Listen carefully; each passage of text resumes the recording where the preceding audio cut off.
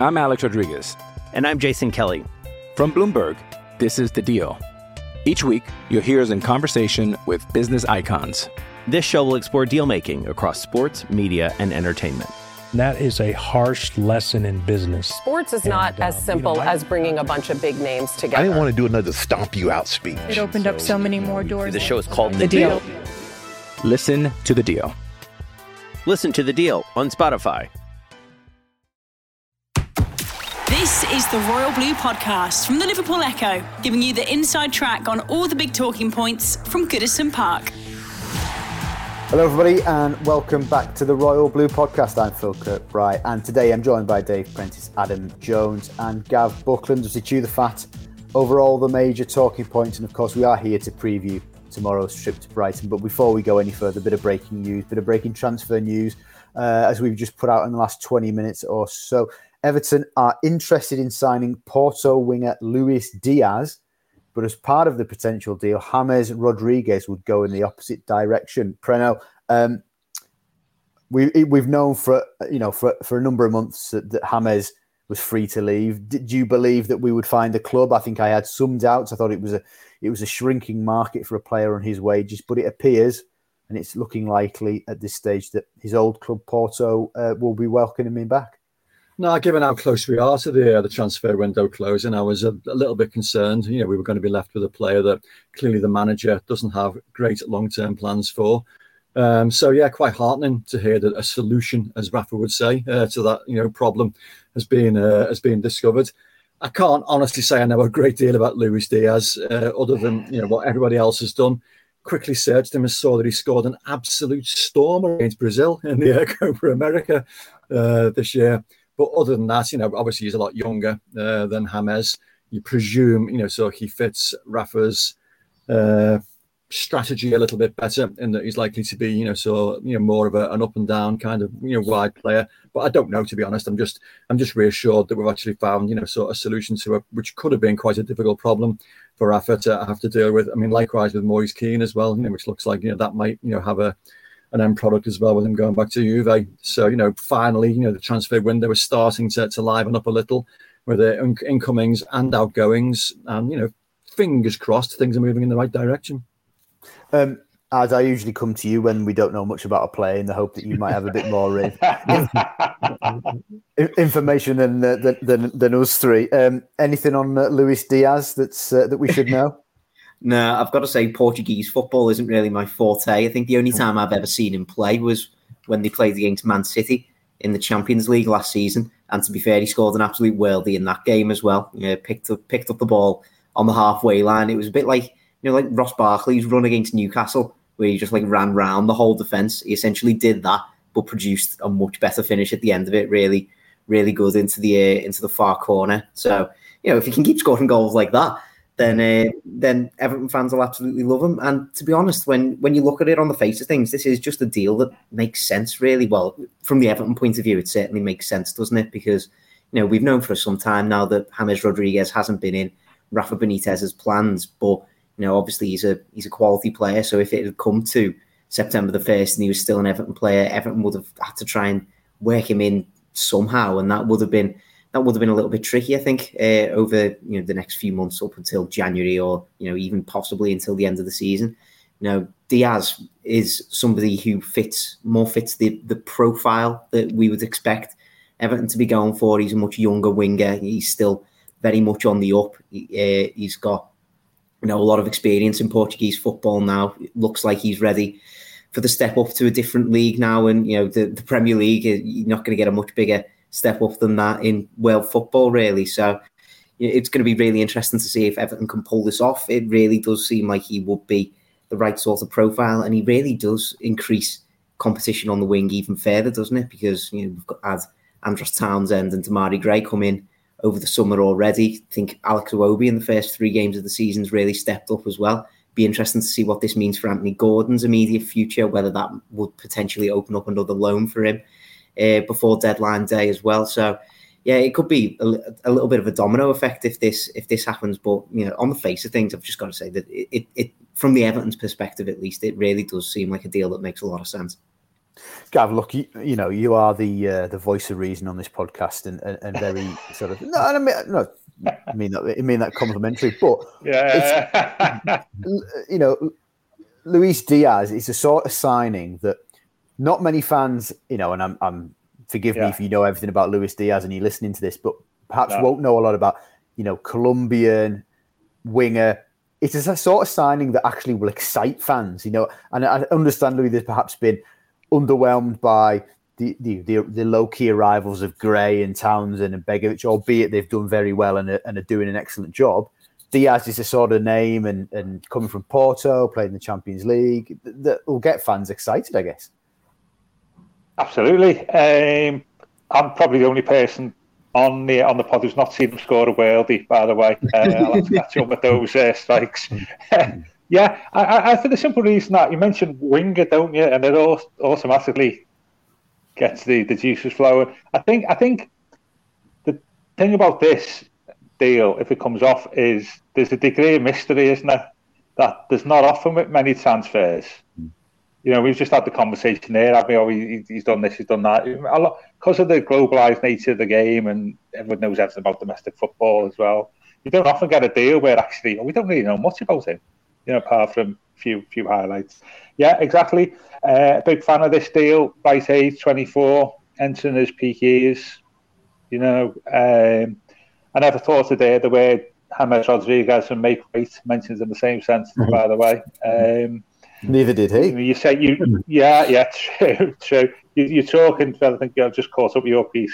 30 million, but might be down to 20 if James is included.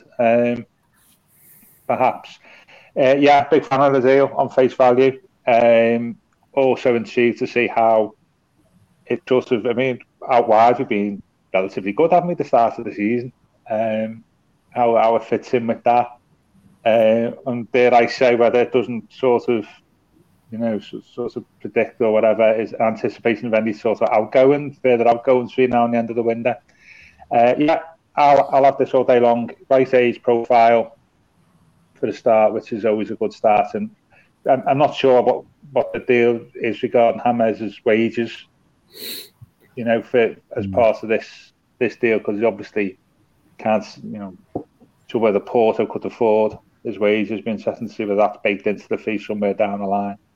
But again, it just sounds like me sound nasty, but getting James off the wage bill is good regarding our financial constraints as well. So, big fan of this deal, and I hope the lad does well and scores a worldie. I can see probably at Anfield.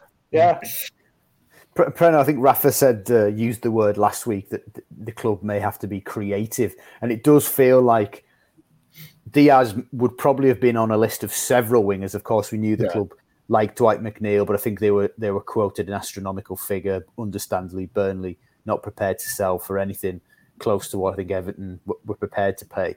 So it does feel like they have been creative, because it is the killing of two birds with one stone in that respect, isn't it? You're finding somewhere for James to go, and at the same time getting a winger who you rate and has been on a shortlist.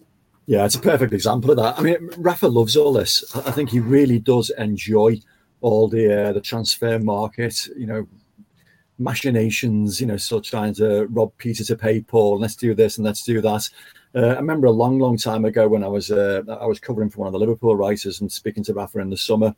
And he suddenly presented me with this long list of strikers that he was attempting to target last summer. I remember thinking, is he doing this because he wants to put pressure on the owners, or is he genuinely into all these players? And one of them was Fernando Torres, who sort of joined the club, so not long after that. So he's a scholar of European football. He knows the market inside out. And I think he actually quite enjoys it. I mean, some managers don't. Some managers are a little bit, sort of wary and cautious of their transfer market activity. Others do. I mean, Howard Kendall was a man who absolutely loved, sort of transfer market activity. So having a little dip here, a little dip there, a little dip there.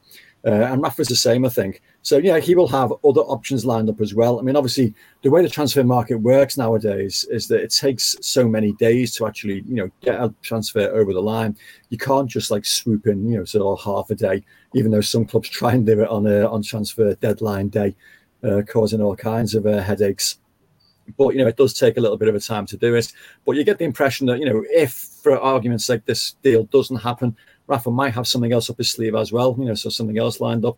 So, yeah, it's going to be quite a lively 2 or 3 days. It's going to be hard work for you guys, but, it's going to be interesting and worth watching. Indeed.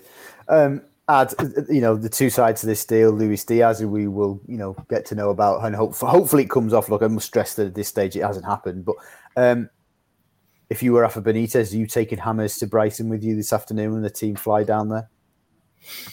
It's a good question, isn't it? It really depends how much he's been training this week, because I'm not sure we actually know what day James actually returned to Finch Farm this week. He was pictured in the images that were released yesterday, but if he's fit enough, I still think you've got to take him. To be honest, I think he's at the end of the day, he's a player contracted to Everton. He's a very talented player contracted to Everton as well.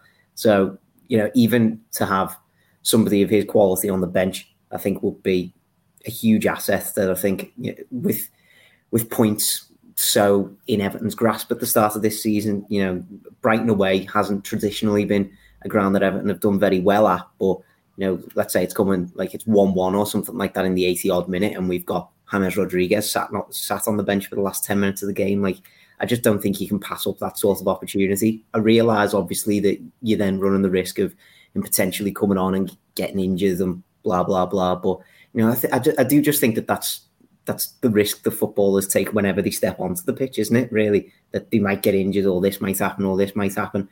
So, I think Rafa Benitez has kind of just got to push that to the back of his mind. He was saying in his press conference just a little short while ago that he's just focusing on this Brighton game and he's going to pick the right players for that game. He's still got the likes of Moise, Kean, James Rodriguez in his squad, so they're still part of his plans up until the 31st of August, or up until potential deals take them away from the club. So I think in that sense, you do kind of have to make some sort of plan for James. I do just think he's too good to leave out the squad at the minute, to be honest. So, yeah, I would take him. I wouldn't start him, but I'd take him.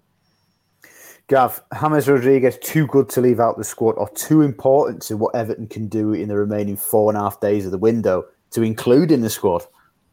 Yeah, I'd leave him out, to be honest with you. Though, if he did fly down to Brighton, I'd like to see him do a photograph on Instagram of him lying on a mattress and saying no thumbs up and all this, we're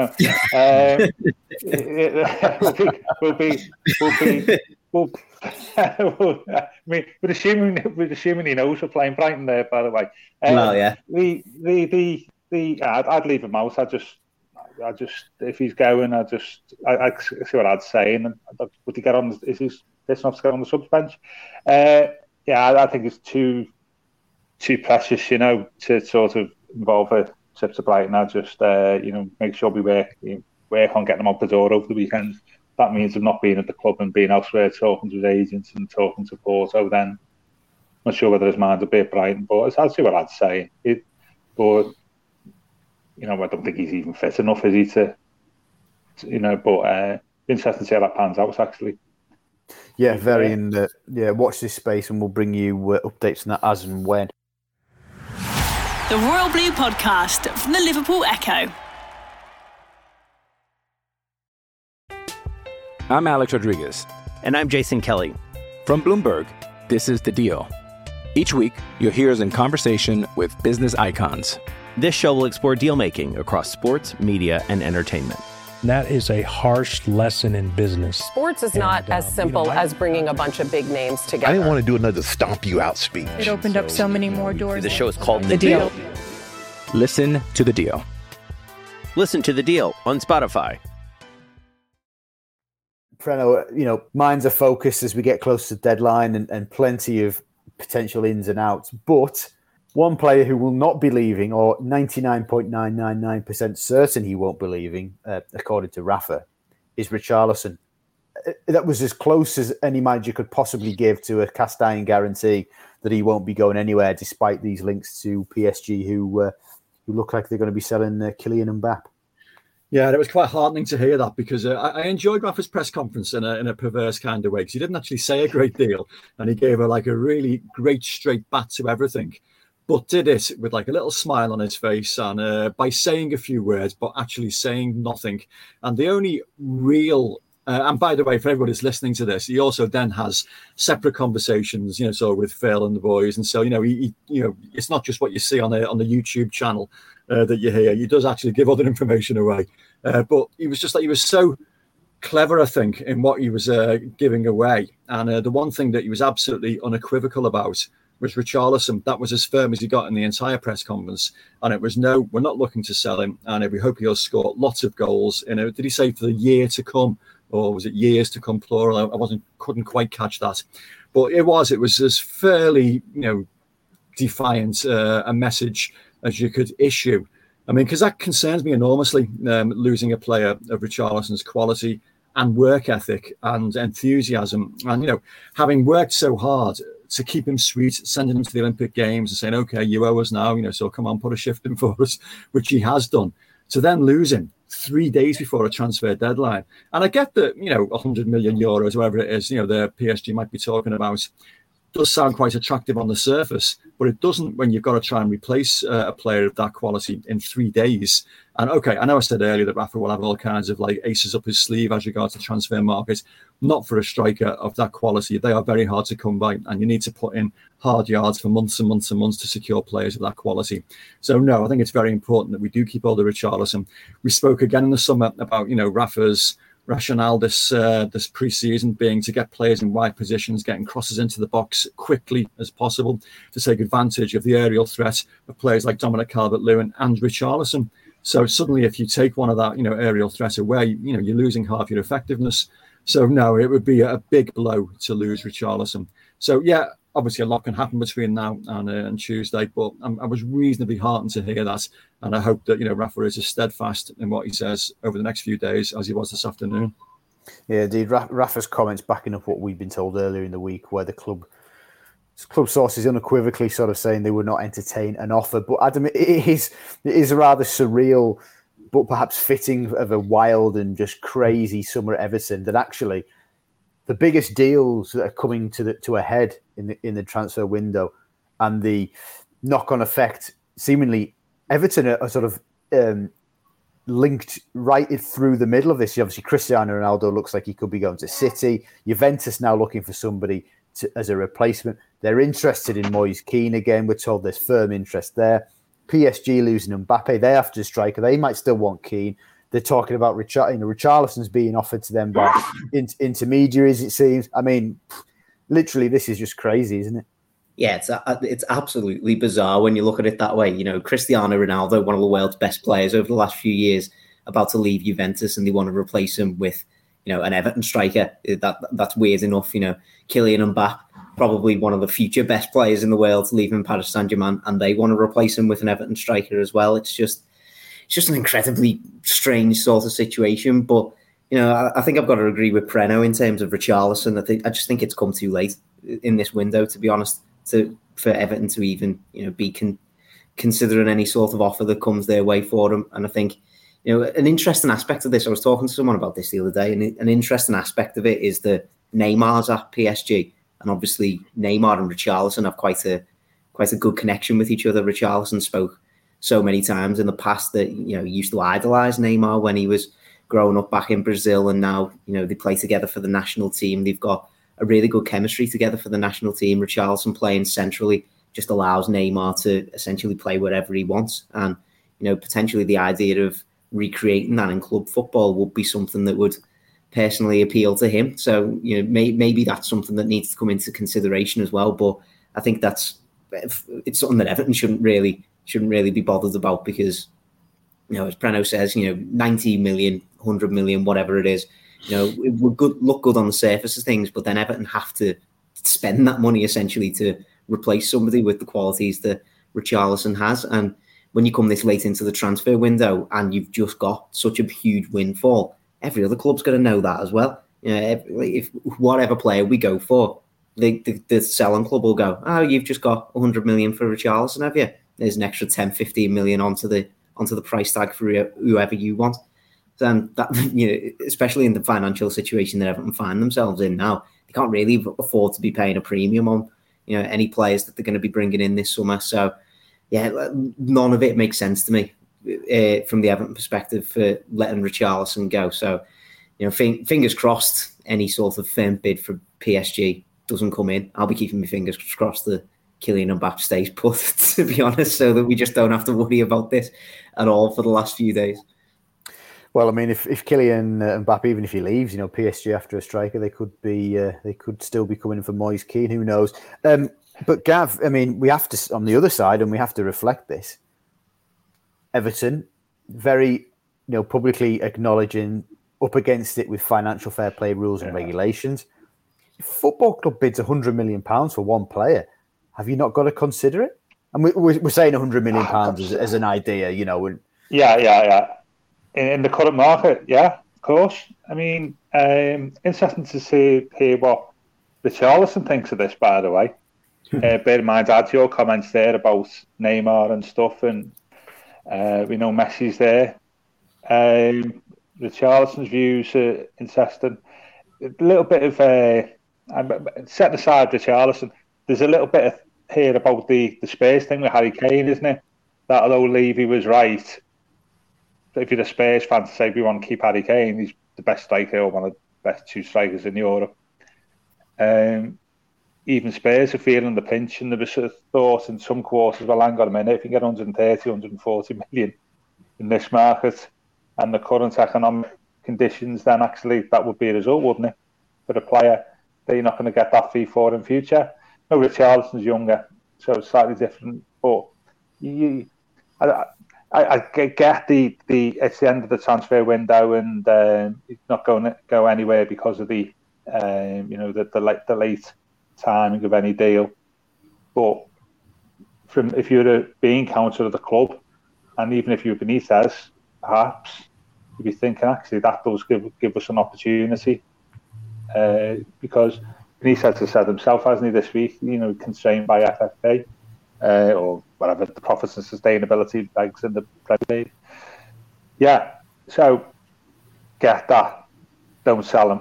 But at the same time, there'll be a bit, somebody saying, well, hang on a minute, it's not often you get offered £100 million or euros or whatever it is for a player. Let's have a think about it, so don't know. There's lots of things about the club, Richarlison himself, the manager, all coming up probably from several different angles here, aren't they? On this, and I'm not sure you can get them with all three of them, 3 or 4 elements there to align properly. Yeah, interesting one. I think we should keep him, by the way, because the lateness of the deal. For all of us just said that, I just think that the timing of it is just makes it, unsustainable for us to sell him at this stage. So I'll be interested to see. Another one, just being interested to see what happens in the next few days. I'm with Preno, by the way. He said about Rafa liking this. He said in his press conference, somebody asked him about the window, and he said, we've got until 4 days left or something. That's plenty of time, I think. They speak somebody who's been here many times before. 4 days is a long time of football, isn't it? So 4 hours is a long time on deadline day. 4 hours, yeah, absolutely. So it's just be interesting. When we say lateness to Richarlison, in that context, according to Benitez, it isn't. Plenty of time left, yeah. No, I think we're all agreed, aren't we? Or at least most of us would be agreed that whatever the bid, it's too late, isn't it, to accept anything for Richarlison? But of course, it was again once underlined, and I'm sure the club have done this and are doing this, but where their predecessors seemingly failed was to not fully succession plan for the loss of Lukaku, and you feel that has to be something really now that focuses minds. Once the window shuts and Richarlison's still here, we've been through this too many times now for it not to kind of rear its head again next summer and ultimately probably one day actually come to fruition. So all about succession planning. The Royal Blue Podcast from the Liverpool Echo. Hey, it's Kaylee Cuoco for Priceline. Ready to go to your happy place for a happy price? Well, why didn't you say so? Just download the Priceline app right now and save up to 60% on hotels. So whether it's Cousin Kevin's Kazoo Concert in Kansas City, go Kevin, or Becky's Bachelorette Bash in Bermuda, you never have to miss a trip ever again. So download the Priceline app today. Your savings are waiting. Go to your happy place for a happy price. Go to your happy price, Priceline. Preno, we mentioned Moise Kean, firm interest from Juve, and we understand probably also from PSG. It looks as though, and it appears and feels as though there is, appetite on all sides for Moise to leave the club, whether that's on loan with an obligation to buy or permanently. We shall see in the coming days. But it would also seem that his final act as an Everton player was getting sent off, which in a sort of disappointing, sad, cruel way almost sums up how much of a, I wouldn't say nightmare, but how much of a disappointment it's been for him and for us. It was, yeah. It was almost like symbolic of the way his Everton career has gone.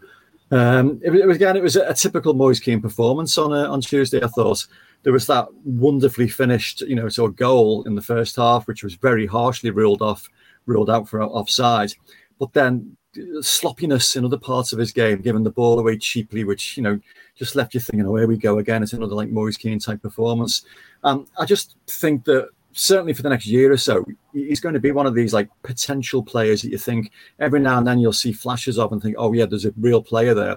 But then he'll do something sloppy or he'll do something, a little bit strange. And I don't know whether Everton, the position that we're in at the moment, whether we can continue to indulge a player that might become a great player, so sometime down the line.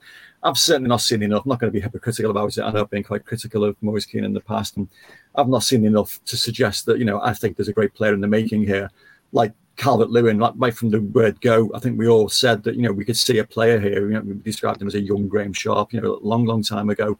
And, still a long way to go to reach those levels, by the way. But, there's still, so you could see, so a work in progress there and a really good player developing. And you just haven't really seen that with Moise Kean. You just see like this loose cannon that sometimes he'll do something absolutely incredible, but not often enough for my liking. And then most of the time, he'll do something a little bit silly, a little bit, so sloppy. And his attitude off the pitch has been a little bit questionable at times as well. He's been cautioned and told off a number of times for turning up late for meetings and, sort of behaviour and what have you. So, yeah, I think it probably is best if he could be moved on for a decent sum of money, which obviously the club are hoping to do. I think he himself would be happy with that.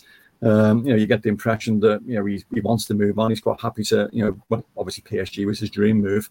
Doesn't look like that's going to happen. So, obviously Juve is probably a very, very good solution. There's that word again, for everybody, all concerned. So, yeah, I won't be disappointed and sorry to see him go. A little bit frustrated it hasn't worked out, as well as maybe it would have done. But I've not seen enough, so in that time, to be honest, to think that it's worth persevering with. So, yeah, once again, quite a decent solution to the problem. Looks like it might have presented itself. Adam, one person who inevitably would be disappointed if and when Moise Kean does leave the football club would be Marcel Brands, because of all the players attached to Marcel's tenure so far, if you like, Moise, unfortunately for Marcel, for the wrong reasons, is the player that really kind of symbolises a lot of what Marcel does. It was a lot of money. It was a young player. It was a striker. He seemingly done so much work to get him out of the club, get him out of Juventus, bring him to Everton, and it just hasn't worked. I mean, he will be, I'm sure when 11 p.m. comes and the deadline shuts, he will be disappointed. Well, of course, he made that big gesture to Moise Kean and his mother as well, didn't he? When they first joined, presenting, his mother with a personalised shirt and saying, "We will look after your son" and stuff like that. It really did feel like, as you say in there, this was Marcel Brands almost sticking his neck out, to be honest. Marco Silva had said throughout that summer that he wanted, a big name striker to be leading the line for him. Dominic Calvert-Lewin wasn't what he is now at that time, of course, was he? So, Everton did need somebody to step up and lead the line at that time. And, perhaps Marco Silva, if he was given his way, probably wouldn't have looked in the direction of Moise Kean, especially for the amount of money that Everton did eventually pay for him. But you've got to think back at the time, Everton fans were really, really excited about this signing. I saw a lot of people saying this is this is what we want Everton to be doing, signing these young, incredibly talented footballers and, seeing how they can progress in the future. And it is quite unfortunate for him that it just didn't work out. I still maintain that if he'd have started more games in that first season, then we would have seen a little bit more from him. But, it's kind of by the by at this point. I think as soon as he moved out on loan to PSG, that was essentially his time at Everton coming to an end, really, wasn't it? I think he made his intentions quite clear, even at the start of that loan move, that he was going to be interested in, permanently leaving the club, and he made that, very clear again towards the end of his stay in Paris as well. So it is unfortunate that it's not worked out, and Marcel Brands will be extremely disappointed by it, because this was almost an embodiment of what Marcel Brands wanted to be at Everton. Signing. How old was he when he signed for Everton? 19. 19. Yeah, signing this 19-year-old lad who was a revelation in Italy. Essentially, Juventus didn't want to lose him at the time. So yeah, it could have been something incredible. But I think Preno's right, really, in that we haven't really seen enough over the last 2 years to really justify Everton really fighting to keep Moise Kean, especially when there's firm interest from Juventus again. Whether it is a loan with an obligation to buy, in terms of the way player amortization works in the accounts, it's still going to be around 5 million that Everton would save, even if he doesn't leave on loan in these sort of accounts. So I don't think Everton can really turn the nose up at something like that, to be honest, especially with an obligation to buy at the end. It's as you said at the start, it does seem just like a win-win for all parties in this situation, and it really is a shame that it hasn't worked out, because I think I really would have liked to have seen Moise Kean step up and really develop at Everton, but we'll have to see whether he can do it elsewhere now, and we'll have to see whether Everton can replace him. If they can bring in any sort of replacement that's going to offer a little bit more than him in the future. Gav, if it comes to pass that Moise does leave and he never plays for the club again, what would your feelings be? About Kean or the deal or Everton? No, just Kean generally, I think, in terms Kean, of... Well, I said last week, didn't we? We had a conversation about him last week, didn't we? Which preempted the sending off. Such petulant, childish, doesn't look interested. Citing the pre-match at Leeds. I think we spoke about that on Monday. He couldn't get off the pitch quick enough, could he, on Tuesday night? Didn't exactly, Didn't exactly argue his case, did he? No. So that sums up his career, really. I mean, never mind seeing enough. I've not seen anything from him. I mean, the only game I think he played well was against Bournemouth in the last day of the season at Goodison, and the way everybody else played, that wasn't hard, to be honest with you. And he's obviously caused headaches off the pitch as well on occasions, as Preno alluded to. So that's my impression of him. That's it. Nothing. It's just, it goes back to why Juventus holds him in the first place. Regarding Brands, I think, though, you're always taking a gamble, but there's certain assurances that you take out, isn't it? And with Kean, the fact that his age, and he does have a good reputation in Italy. So the worst thing that could happen really is we break even on the deal, and that's as Adam was talking about there, the way we class transfer costs and stuff. That's probably what's going to happen when we sell him. He's had a year out on loan, so. And that's it. Just, I'm not seeing anything, and I think, assuming he leaves, somebody needs to get a hold of him and say, listen, mate, you've got plenty of talent there. You've got pace. It was a great finish, wasn't it, on Tuesday night? You're mobile. You've obviously played for one of the biggest clubs in Italy, one of the biggest clubs in Europe. Plenty of talent.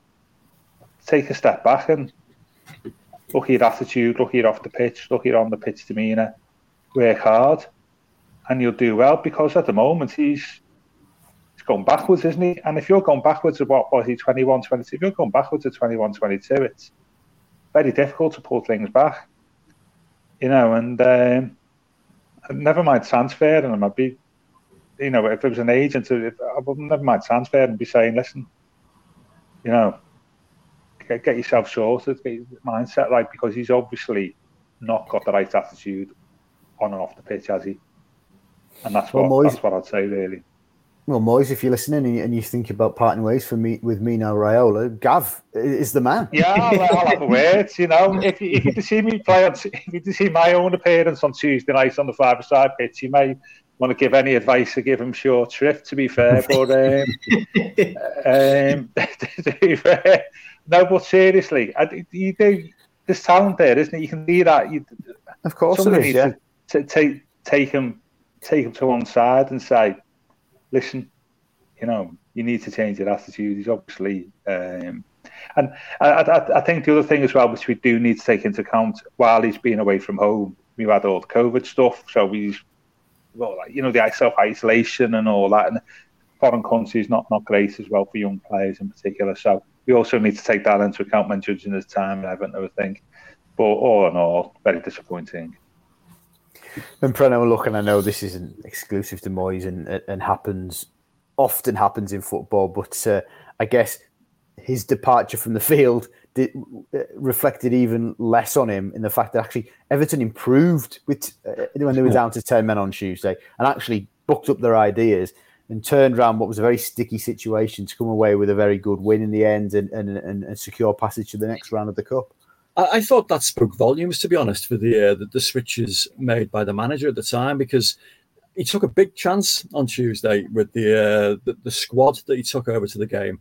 I mean, there was very little on the bench in terms of, forward quality there to change things and change the shape of the game. And the changes that he made, I was scratching my head a little bit. Some of them thinking, why has he done that? Okay, he's changing the shape there. Why is he doing that? And to end up, it was Townsend was actually playing as like a false nine at one stage, and they were quite intriguing changes, but they worked. And I think that was down to the manager, really. He was placed in a situation, by Moise Kean. And let's be fair, it was a harsh sending off. I mean, I've seen a couple of images since of Kean with his hand actually on the guy's throat, which if the referee's seeing that, okay, that's raising your hands. That's maybe why, so he's made the decision he has. But at the time, there didn't seem much in it. He was fouled, clearly. He barged the guy that fouled him, and then a bit of a melee. And you think, well, it's a bit harsh to send him off for that. But as Gav said, I mean, he couldn't wait to get off the pitch. It was almost like he knew he'd done wrong. And he thought, right, so I've been stupid. Get away from it as quickly as I can. But the improvements afterwards, I think, was down to the switches, tactically that the manager made, which was quite heartening stuff.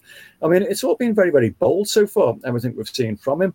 And whether that is an actual considered decision, because, he's aware that he's got a reputation as being a pragmatic coach that, tries to be a little bit defensively minded at times. And maybe he's thought, look, if I'm going to win the supporters over here, I've got to be, sort of fairly ambitious. I've got to be fairly bold.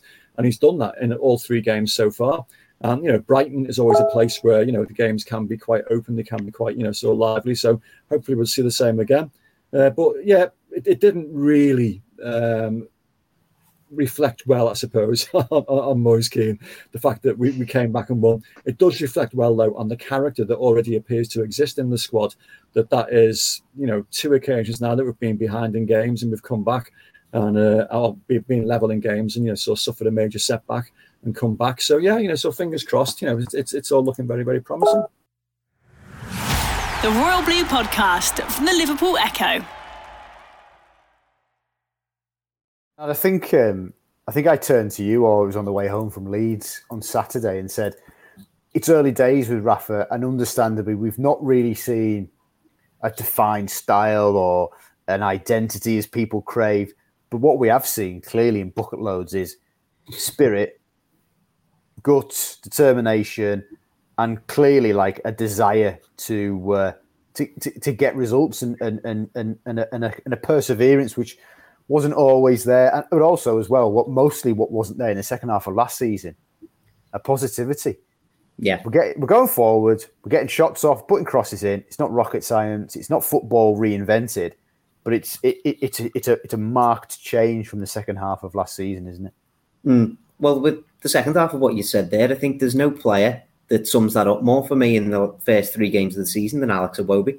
I think he's looked really, really promising in that sense in all of the games. I think he came on against Southampton, helped change the game for Everton in that sense. In that, I thought he was really, really good against Leeds. Should have got an assist for Calvert-Lewin with a really good pass, and I think he was one of the best players on the pitch against Huddersfield as well. Obviously, played a big part in Townsend's goal. Scored a really good goal himself with a good run through the middle. It looks like he's been given a renewed sense of purpose almost. Like he's very much got clear instructions and he's following them to the letter, and it's really paying off for him. And I think if he's fit, I think he's got a really good case to be in Everton's starting 11 now. When everybody's fit, which I think at the start of the season, not a lot of people would have thought that. And you're completely right about what we've seen in terms of fight and desire across the whole squad. I think, in ideal circumstances, we'd have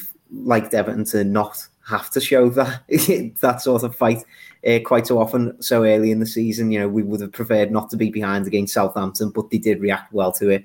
Would have preferred not to have, most of that game against Huddersfield, to be honest, but they did react well to it in that sense as well. I think, with it being still so early in the season, you don't want to jump to too many huge conclusions. This could still be a sort of new manager bounce sort of thing. I do think we have experienced this with new managers in the past, haven't we? Even when Duncan Ferguson took interim charge, we were saying, the fight and desire is back. And, when Carlo Ancelotti first took charge, it was the same sort of thing. So I'm just hoping that, this can be a consistent sort of thing. But I think the more promising thing is, the latter part of what you said, the fact that Everton do sort of have, this new sort of attack and identity. The players clearly seem to know what they're doing in this sort of system.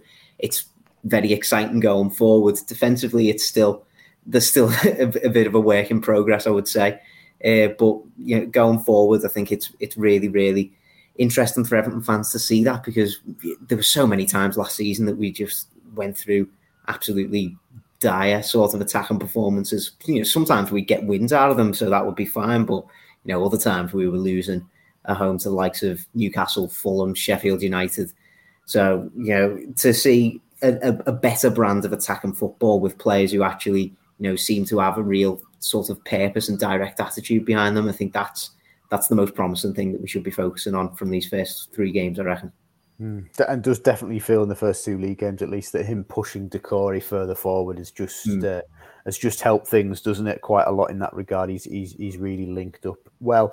Okay, we will look to round up and conclude the pod there. But of course, predictions time. This was the Brighton preview pod, and we've barely touched on Brighton. We could have talked about Graham Potter and why he should have been the man for Everton, or shouldn't have been the man for Everton, given he was considered before Rafa got the job last summer. But maybe that'll have to be for when they come to Goodison. Gav, give me your thoughts on the type of team you want to see tomorrow and what your prediction is.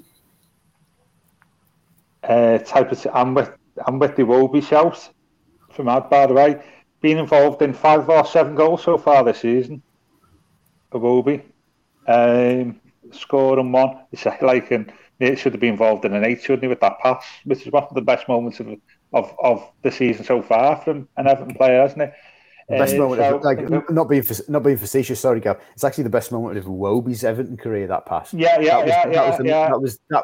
As soon as he put that pass through on Saturday, I thought to myself, "That's the best pass he has produced as an Everton player." And that's not being patronising or whatever. Just how it is. Yeah, it goes back to when once he plays a number 10. Did he have half his game under Carlo and he took him off or whatever it was last season at Goodison? Iwobi definitely gets a shirt. I'm just trying to think, what do you mean? Well, do we need to have our twice weekly centre-half conversation at this point? Perhaps not. I mean, the only change I could think, I'm thinking the Leeds lineup. The only change I would think of really from Leeds, I mean, obviously we changed several from Tuesday night, is the centre-half, isn't it?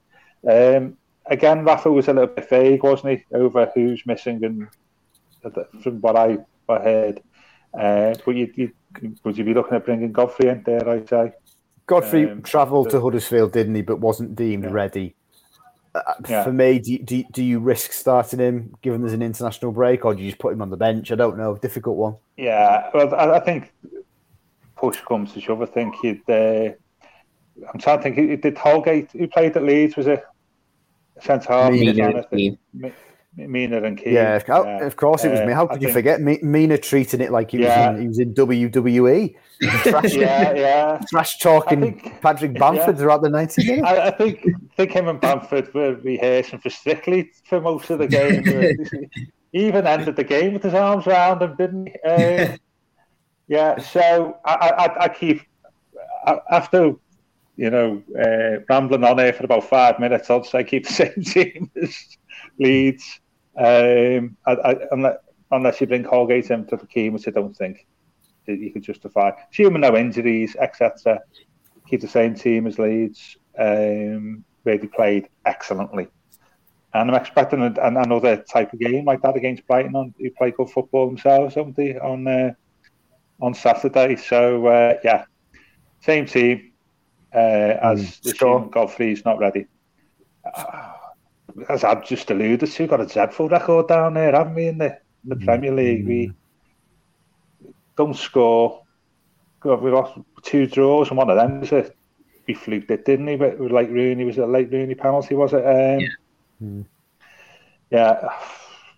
going to go with my sitting on the fence, Alan Shearer's style 1-1. Default draw here. Maintain the unbeaten. I'm going to go 1-1. Which will be a decent result, I think. Yeah, maintain the unbeaten run. Okay, Preno, what sort of team do you want to see? What score do you think it'll be? Well, the team I want to see would be Ben Godfrey, so straight back in there, if available. And unfortunately, that would have to be at Michael Keane's expense, because I think he's had enough chances now. And he's costing us goals, so far too frequently. And he needs a little bit of time out of the firing line, I think. I think Rafa played him on Tuesday to try and get over that problem, the conceding goals in his first 2 games, or being involved in the concession of goals in the first 2 games. And even then, was it him that lost, the leads from the header through the corner? It probably was. So, no, he would make way, certainly, if Ben Godfrey's available. But we don't know for sure whether that's the case. But other than that, now with Gavin, I wouldn't change too much. The team was very, very bold. Left a little bit of space for Leeds to attack, and Brighton will do that again. Brighton's big problem is missing chances, so they don't have finishers. Maupay's injured as well, isn't he, this weekend, which is, so quite good news, I suppose. I was tempted to go with Gavin the 1-1 because of our record at Brighton, because it's like a place we traditionally don't do particularly well. But I'm not. I'm going to be quite ambitious and bold, like the manager. So we're creating chances, and if we can strengthen things a little bit at the other end. And, he rested a huge number of players on Tuesday, so everybody should be switched on and should be ready and raring to go again. I'm going to go for a 2-1 win. I think we can win. I think it'll be an open game. It'll be worth watching. Maybe, my heart probably is ruling my head there, but I'll stick with it. I'm going to go with 2-1 the Blues. Excellent. Add sort of team you want to see, and how do you think it's going to go? Yeah, I've got to completely agree with Preno. To be honest, I think if Ben Godfrey's, any semblance of fit, I think he's got to start this game, to be honest, because, I think Michael Kean over the first 3 games of the season, I really like him as a player, but his confidence just seems to be a little bit shot, to be honest, as soon as he made that Southampton mistake. All the mistakes have crept into his game in the other 2 games. I just don't think he's earned his place. Don't think Mason Holgate's necessarily earned his place after the 2 games that he's already played this season. Yerry Mina, he had that shaky start against Patrick Bamford, but I think he actually did step up really well in the second half and had a really good second half against Leeds. So I would hope that he'd be able to continue that form on. And obviously, before the Leeds game, we talked about how good Mina and Godfrey were together against Leeds last season as well. So fingers crossed, if Godfrey is fit, we'll be able to bring him in and they'll be able to put in a similar sort of performance at the Amex. But I think that would be the only change I would make, injury permitting, everywhere else across the pitch, because I think, as the lads have said, we've looked quite good going forward, and if we can just shore things up at the back a little bit, then we'll be relatively sound. I think in terms of score prediction, it is really hard because I can't shake the bad results that we've had at the Amex over the last few years. Brighton have started this season pretty well as well. I think Breno said Brighton's big problem is missing chances. I think that was Everton's big problem against Leeds as well. And you'd argue in the first few minutes against Huddersfield as well, Everton just missed a few too many chances to make things a little bit more comfortable for themselves. So hopefully Everton can put that to one side. I'm going to go 2-2. And I think it's going to be quite an open, sort of hectic sort of game. But I hope Everton prove me wrong and they can get a big 3 points. But I think it'll be an exciting game nonetheless. Well, hopefully we do come away with something positive because we've collectively travelled down there too many times in recent seasons and been bitterly disappointed. Yeah. Okay, chaps, thank you very much. Hang on, Phil, you're not getting away with this. Where's your prediction? Oh, sorry, forgive me. I think I agree with Gav. I think we will get something, but I think it'd be 1-1. I think Brighton dominate the ball, don't we? I think we'll hit them on the counter attack, but yeah, I think we will concede sadly, but we'll come away with something definitely. Excellent. Good stuff. Thanks, chaps. Thank you very much for your company as always. Great stuff. Thank you very much for listening. Adam and I head in very shortly down to Brighton, so stay with us across the weekend for all the news, opinion analysis, and maybe some more transfer news as we edge closer to deadline day. Of course, we'll be back with you next week with more news and reviews of what's happened at the Amex. Thank you very much for listening. This has been the Royal Blue Podcast. You've been listening to the Royal Blue Podcast from the Liverpool Echo.